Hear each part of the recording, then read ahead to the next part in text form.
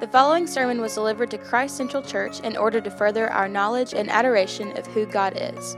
We pray that it displays the hope found in Christ and strengthens your faith in Him.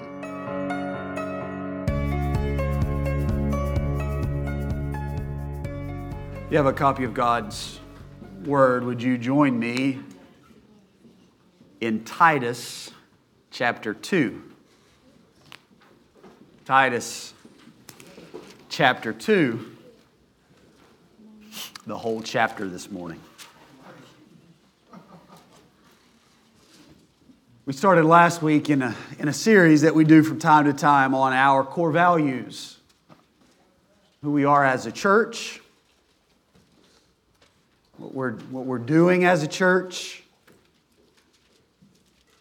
working through 5 core values that inform the way we do things and fit into our mission as a church, our mission to be a Christ-centered family on mission. Those 5 core values are authentic worship, we covered that one last week, doctrinal depth, covenant membership, a culture of grace, and a missional heart. Missional heart. Here's the way we're sort of looking at them together. We want to be Christ-centered. That's what we say. And the way we are Christ-centered is through authentic worship and doctrinal depth. We want to be a family. That's covenant membership and a culture of grace. And we want to be on mission. That is, we want to have a missional heart.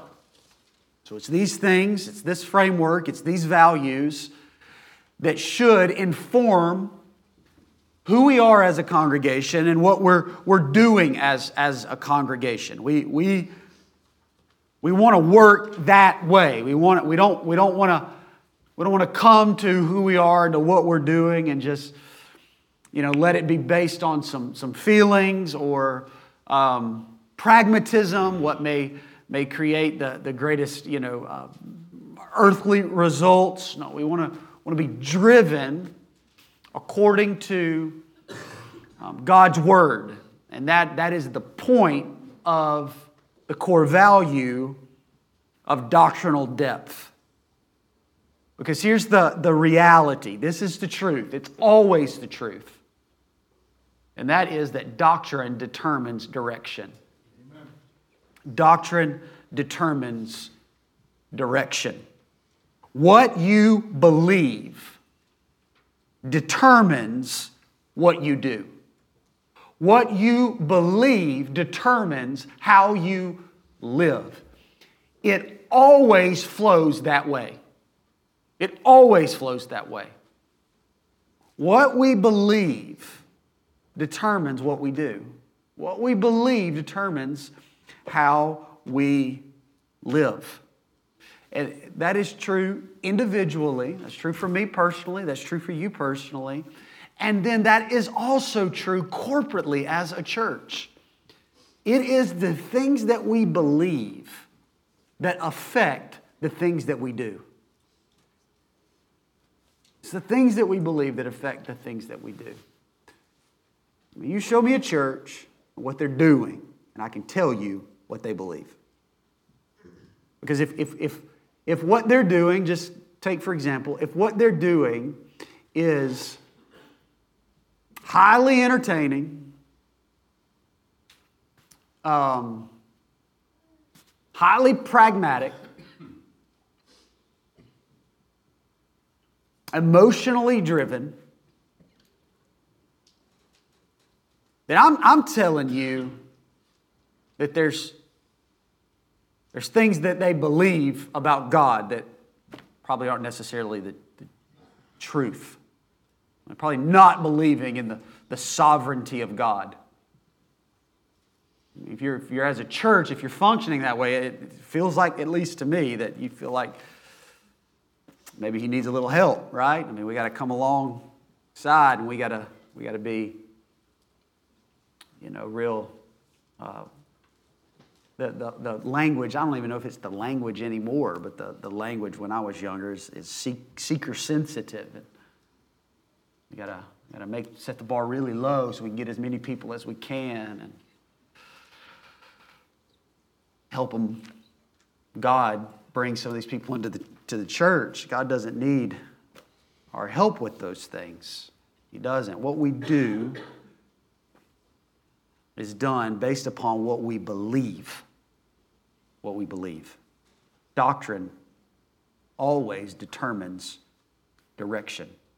That's why, as a church, we want to be a people who are concerned about doctrinal depth, about knowing God's Word, about knowing Him, so that we can function individually and corporately as biblically as we possibly can. There's lots of places in the Scriptures where we could go this morning. We're going to look at Titus chapter 2. This may be the first sermon I've ever preached out of the book of Titus. Titus chapter 2, starting in verse 1. But as for you, teach what accords with sound doctrine. Older men are to be sober-minded, dignified, self-controlled, sound in faith, in love, and in steadfastness. Older women likewise are to be reverent in behavior, not slanderers or slaves to much wine. They are to teach what is good, and so train the young women to love their husbands and children, to be self-controlled, pure, working at home, kind, and submissive to their own husbands, that the word of God may not be reviled. Likewise, urge the younger men to be self-controlled.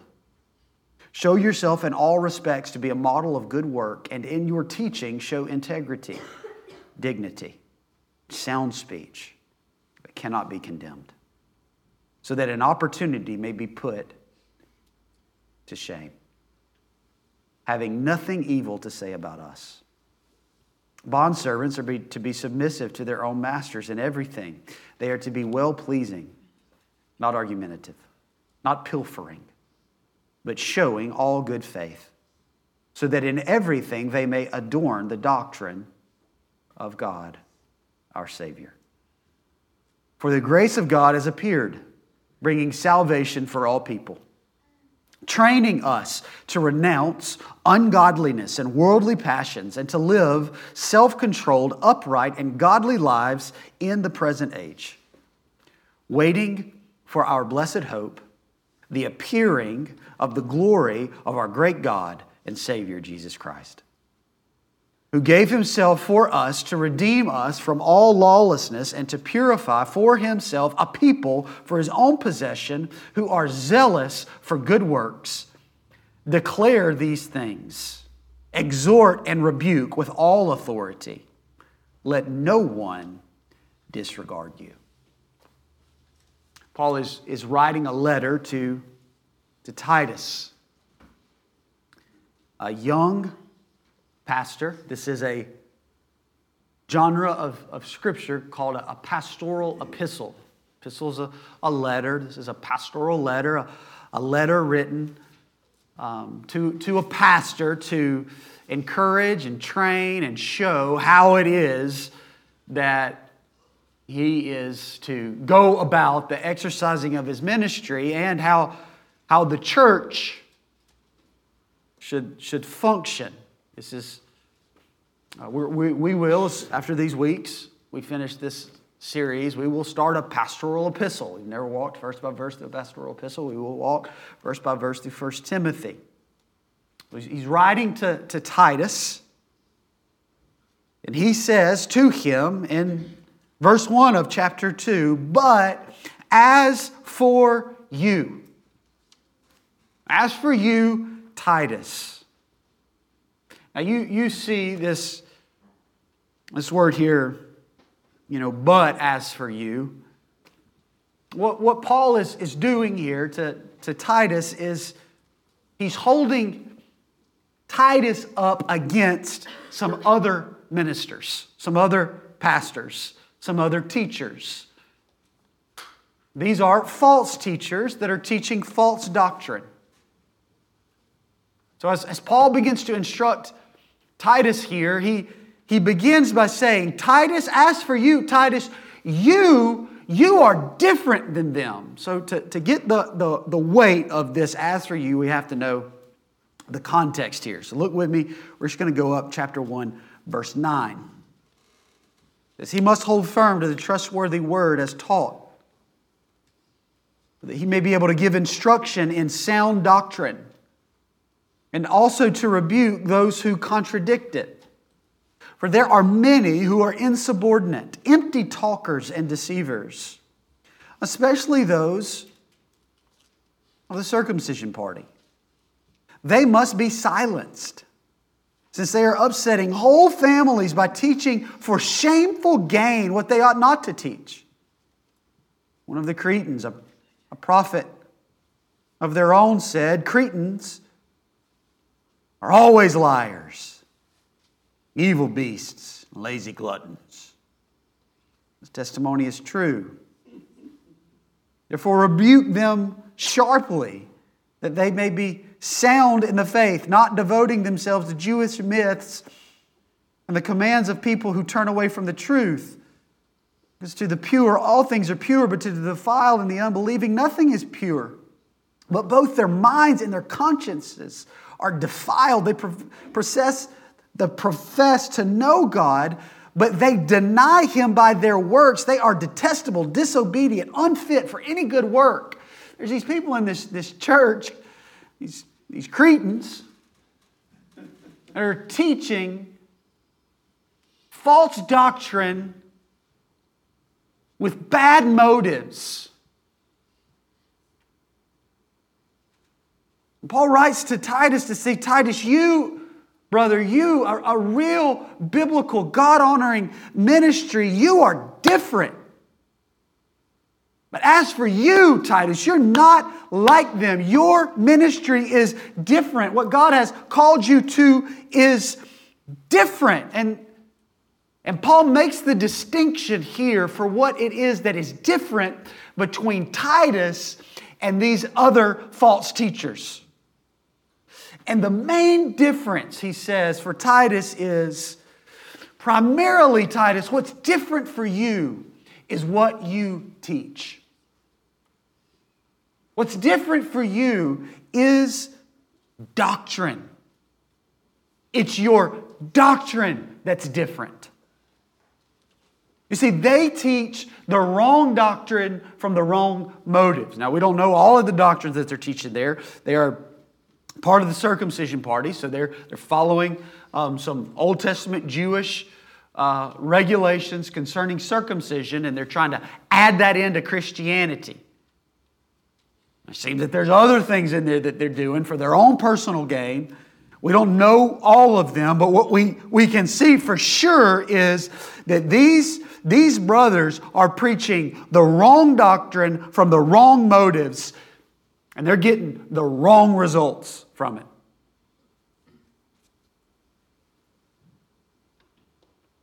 And so he says, as for you, Titus, as for you, Titus, you teach what accords with sound doctrine. It's pretty clear that they hadn't gathered there to be entertained by Titus or to hear the views of Titus, but they had gathered in the presence of God before the instruction of the Word of God to hear God's Word. But as for you, Titus, unlike them, as for you, brother, you teach what accords to sound doctrine. You give attention in your teaching to what is sound doctrine. Why? Because all Scripture, 2 Timothy 3, all Scripture is breathed out by God. All Scripture is profitable for teaching, for reproof, for correction, for training in righteousness, that the man of God may be complete, equipped for every good work. Why must Titus give attention to teaching what accords to sound doctrine? The reason is because God's Word is from God. He's the author. It's breathed out by Him. And if it is from Him, if it is breathed out by Him, then it has authority. It has authority. So you, brother, as for you, Titus, you different. Your ministry is different. Your message is different. Your teaching is different. You teach what accords with sound doctrine. Let your talking, let your teaching, let your preaching be what accords with sound doctrine. This is similar to Paul's instruction to another young pastor, Timothy. In 2 Timothy chapter 4, Paul says, I urge you in the presence of God and of Christ Jesus, who is the judge, who is to judge the living and the dead, and by His appearing and His kingdom, what's He urge him to do? What's He charge him to do? Preach the Word. Preach the Word. Be ready. In season and out of season, reprove, rebuke, and exhort with complete patience and teaching. For the time is coming when people will not endure sound teaching. There it is. Sound teaching, but have itching ears, and they will accumulate for themselves teachers to suit their own passions. Oh, I like him. Oh, he's funny. Makes me feel good. They will turn away from listening to the truth and wander off into myths. Movies. Church, this instruction to Titus and instruction to Timothy to preach and to teach the Word of God, what accords with sound doctrine, is the primary ministry of the shepherd. It is. That's why we give so much time to teaching and to preaching. That's why the vast majority of our time together is spent in teaching and preaching. That's why, as we sing songs and read scriptures, Jacob takes time to talk and to teach the scriptures. Maybe you leave confused. But it's not because Jacob's confused. I'm just kidding.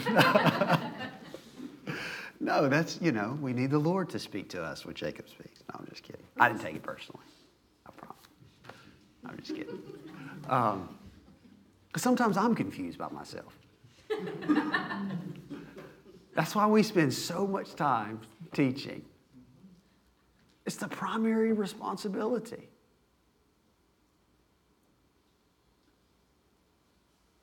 It's what we're called to. Acts chapter 6. I had a problem in the church. Problem in the church was there's lots of needs. It's a good problem to have. I pray we have that problem. Lots of people, lots of needs.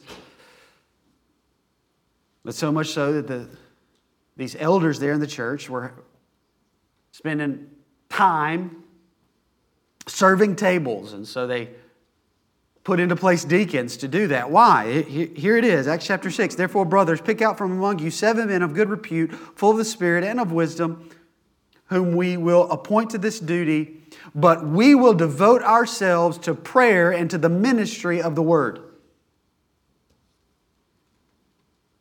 This is the primary responsibility, to teach and to preach a ministry of the Word, but it must be what accords with sound doctrine.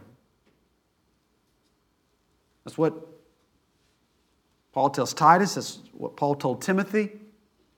So we read that. But as for you, teach what accords with sound doctrine. We should see that and go, well, what does that mean? What does that mean? Well, this word sound here has its root in the same word used for hygiene. It's kind of strange to think about. What it means is healthy. It means a healthy doctrine, a well doctrine, one that is right and healthy. This command of Paul for sound doctrine, healthy doctrine, is common. We read it earlier, Titus 1, verse 9. He must hold firm to the firm to the trustworthy word that is taught, so that he might be able to give instruction in sound doctrine and also rebuke those who contradict it. 1 Timothy 6:3, if anyone teaches a different doctrine and does not agree with the sound words of our Lord Jesus Christ and the teaching which accords with godliness. 2 Timothy chapter 1, verse 13, follow the pattern of sound words that you have heard from me in faith and love that are in Christ Jesus. Over and over again in the pastoral epistles especially, we see this command for the church, for the teaching and the preaching of the church, to have as its content sound doctrine. Why? Why is there such an emphasis on sound doctrine? And it is because a healthy doctrine produces healthy living. A healthy doctrine produces healthy living. Why are we concerned about doctrinal depth, about sound, healthy doctrine? Because it is sound, healthy doctrine that equips us to live sound and healthy lives spiritually. If we get the doctrine wrong, we get the living wrong.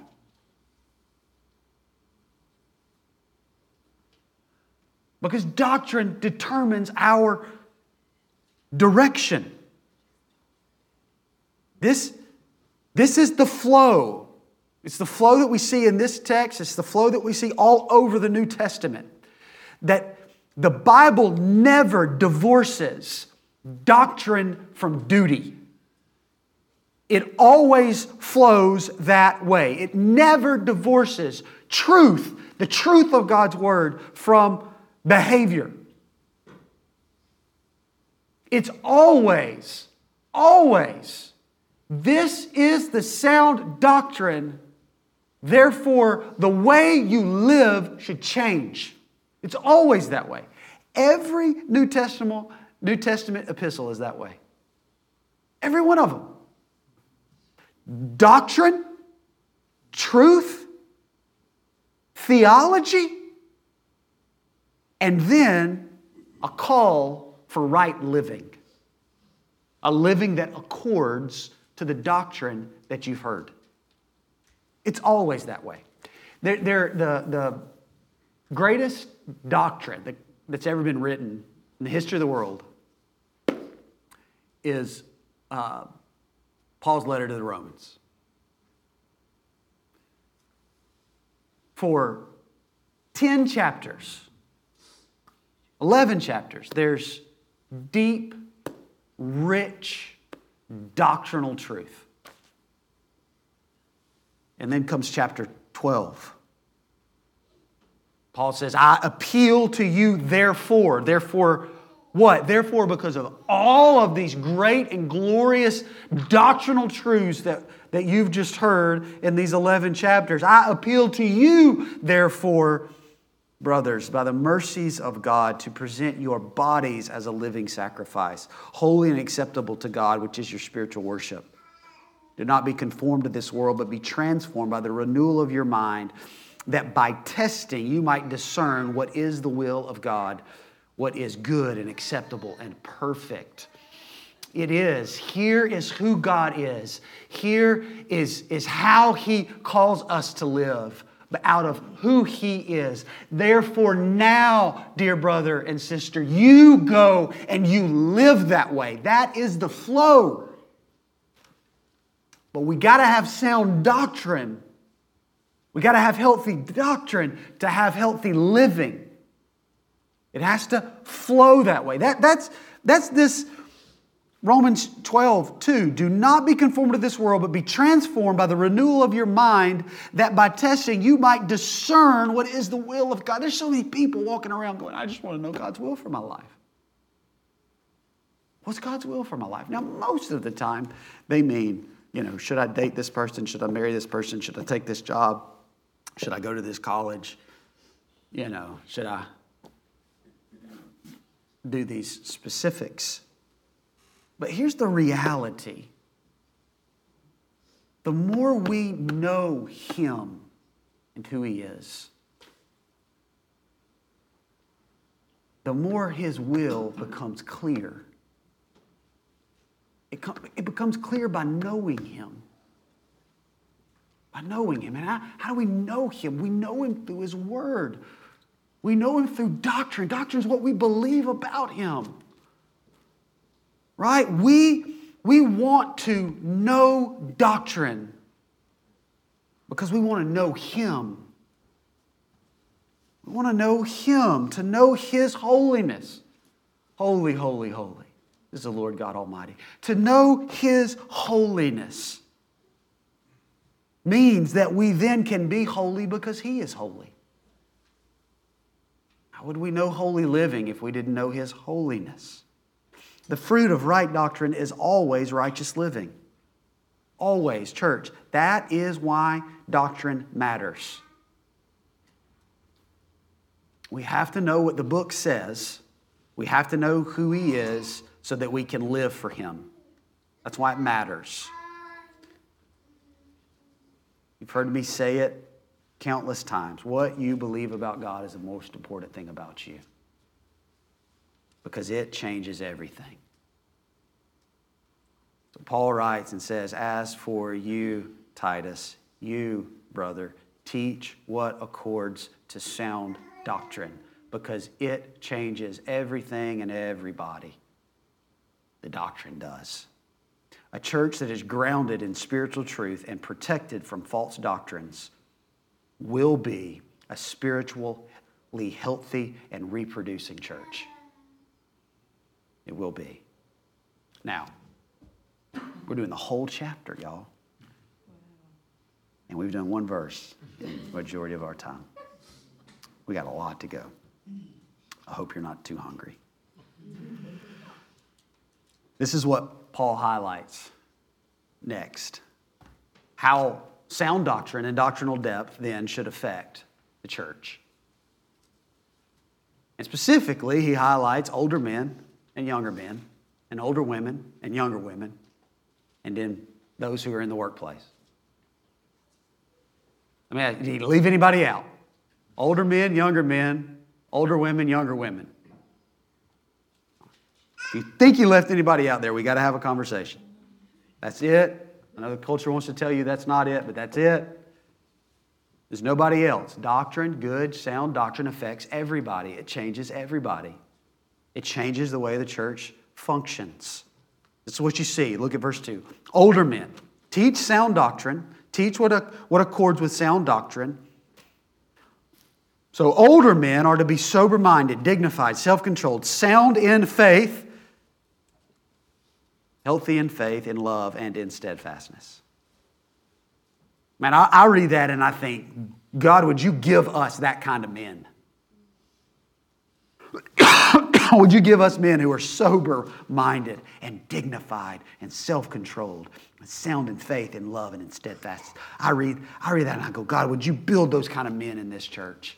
Would you build me into that kind of man? How? How does that happen? It happens through the teaching of sound doctrine. That's how it happens. How do you become one of those men? You become one of those men by knowing God, by knowing His Word, and by living according to it. Verse 3, older women likewise are to be reverent in behavior, not slanderers or slaves to much wine. They are to teach what is good, and so train the young women to love their husbands and children, to be self-controlled, pure, working at home, kind and submissive to their own husbands, that the word of God may not be reviled. And I read that and I go, God, would you build those kind of women in our church? How are those kind of women built in our church? Those kind of women are built in this church by the teaching of sound doctrine. I read that and I go, God, would you grant in this church those kinds of marriages? How are those kind of marriages produced? Those kinds of marriages are produced through the teaching of sound doctrine. There's something specific here I want to point out. Because in verse 3 and 4, and in verse 7 and 8, there's a command, a call for others to be teachers as well. Right? You see it? Titus, you teach what accords to sound doctrine, so that older women can teach the younger women and younger men can teach these things. You see it? Now, why is that important? Why is it important? Because the preaching and the teaching of sound doctrine should produce in a congregation the passing along of sound doctrine. And when we come to these verses, we can't come here and go, man, Jason, I'm glad you're preaching this, and yes and amen, but you're preaching a message to yourself. And in a way, I am. But church, listen to the instructions of Paul here. You are called to teach what accords with sound doctrine. You are called to pass those things along. You, older women, are called to teach the younger women. You, younger men, are to be self-controlled, verse 6, and show yourselves in all respects to be a model of good works, and in your teaching show integrity and dignity and sound speech that cannot be condemned. You're to do it. I read this and I think, God, would you not have in this church, in this place, would you not have this culture where the expectation is that Jacob and Jason and Terry do everything? And we come as spectators and consumers, and we sit and we receive and we say yes and we say amen, and we feel like we have accomplished all of the spiritual things that we've been called to because we have heard and believed the sound doctrine. It doesn't stop there. It moves on. It reproduces itself as we together are after this task. Now, it's an elder's responsibility primarily to teach what accords to sound doctrine, to guard the church against false doctrine. It is the elder's responsibility to equip you for the works of ministry. Who's doing the ministry here? The older men, the younger, or the older women, younger women, younger men. This is why Paul says in Ephesians chapter 4 that he gave the apostles, the prophets, the evangelists, the shepherds, and the teachers to equip the saints for the works of ministry. But he gave to the church these officers, these offices, and with them great responsibility so that they could equip the church, the congregation, the saints to do the ministry, so that the building up of the body of Christ would happen until we all attain the unity of the faith and of the knowledge of the Son of God, to mature manhood, to the measure of the stature of the fullness of Christ, so that we may no longer be children tossed to and fro by the waves and carried about by every wind of doctrine. No, just carried along by sound doctrine, by human cunning, by craftiness and deceitful schemes. Church, listen. If we're really going to be a church that has sound doctrine, doctrinal depth, then it has to be more than what's just preached on a Sunday morning. It just starts here. But you must be engaged in the ministry. You must teach and show and live sound doctrine. That's a healthy church. That's why we do community groups. That's why we do Bible studies. That's why we do men's breakfast. That's why different people teach on Wednesday nights. We need more of them. Oh, but I can't teach. I can't teach. Well, you can. You can. You can. The more you know Him, the more you can. Verse 9, bondservants are to be submissive to their own masters in everything. They are to be well-pleasing, not argumentative, not pilfering, but showing all good faith, so that in everything they may adorn the doctrine of God our Savior. Now these were slaves, bondservants. They were slaves. And by God's grace, we are not. So we make some application here. We apply it to our work, I believe, to say that our work, how we live our lives and work and serve people and this church and in our jobs, it should, and this is such great language, it should adorn the doctrine of God. That word, therefore, adorn, is where we get the idea of cosmetics.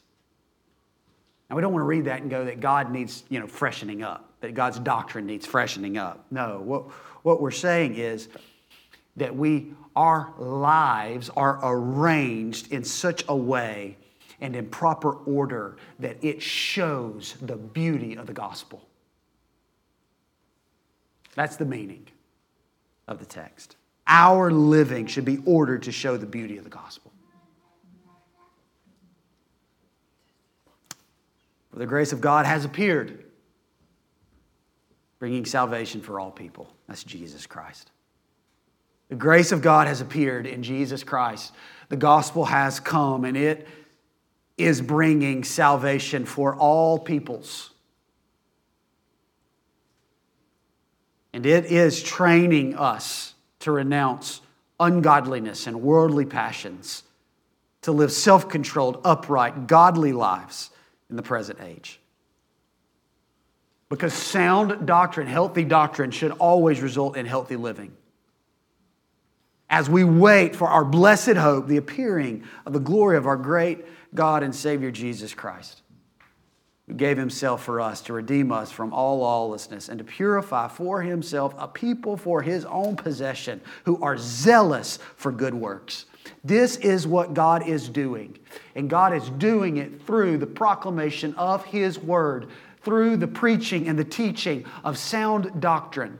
From pulpits and pews, God is making for Himself a people. A called out people, a holy people that He has made Himself known to, so that He can make Himself known through. This is why we devote ourselves to doctrinal depth, not so that we can be puffed up, not so that we can say, "Oh, look at our church. I mean, we spend 2 years in the book of the Bible. Aren't we spiritual?" No. We do it so that God will be honored and praised and worshiped among all peoples, among all tribes, in all nations. We do it for His glory because He is building Himself a people for His glory. That's the point of why we focus so much on doctrine.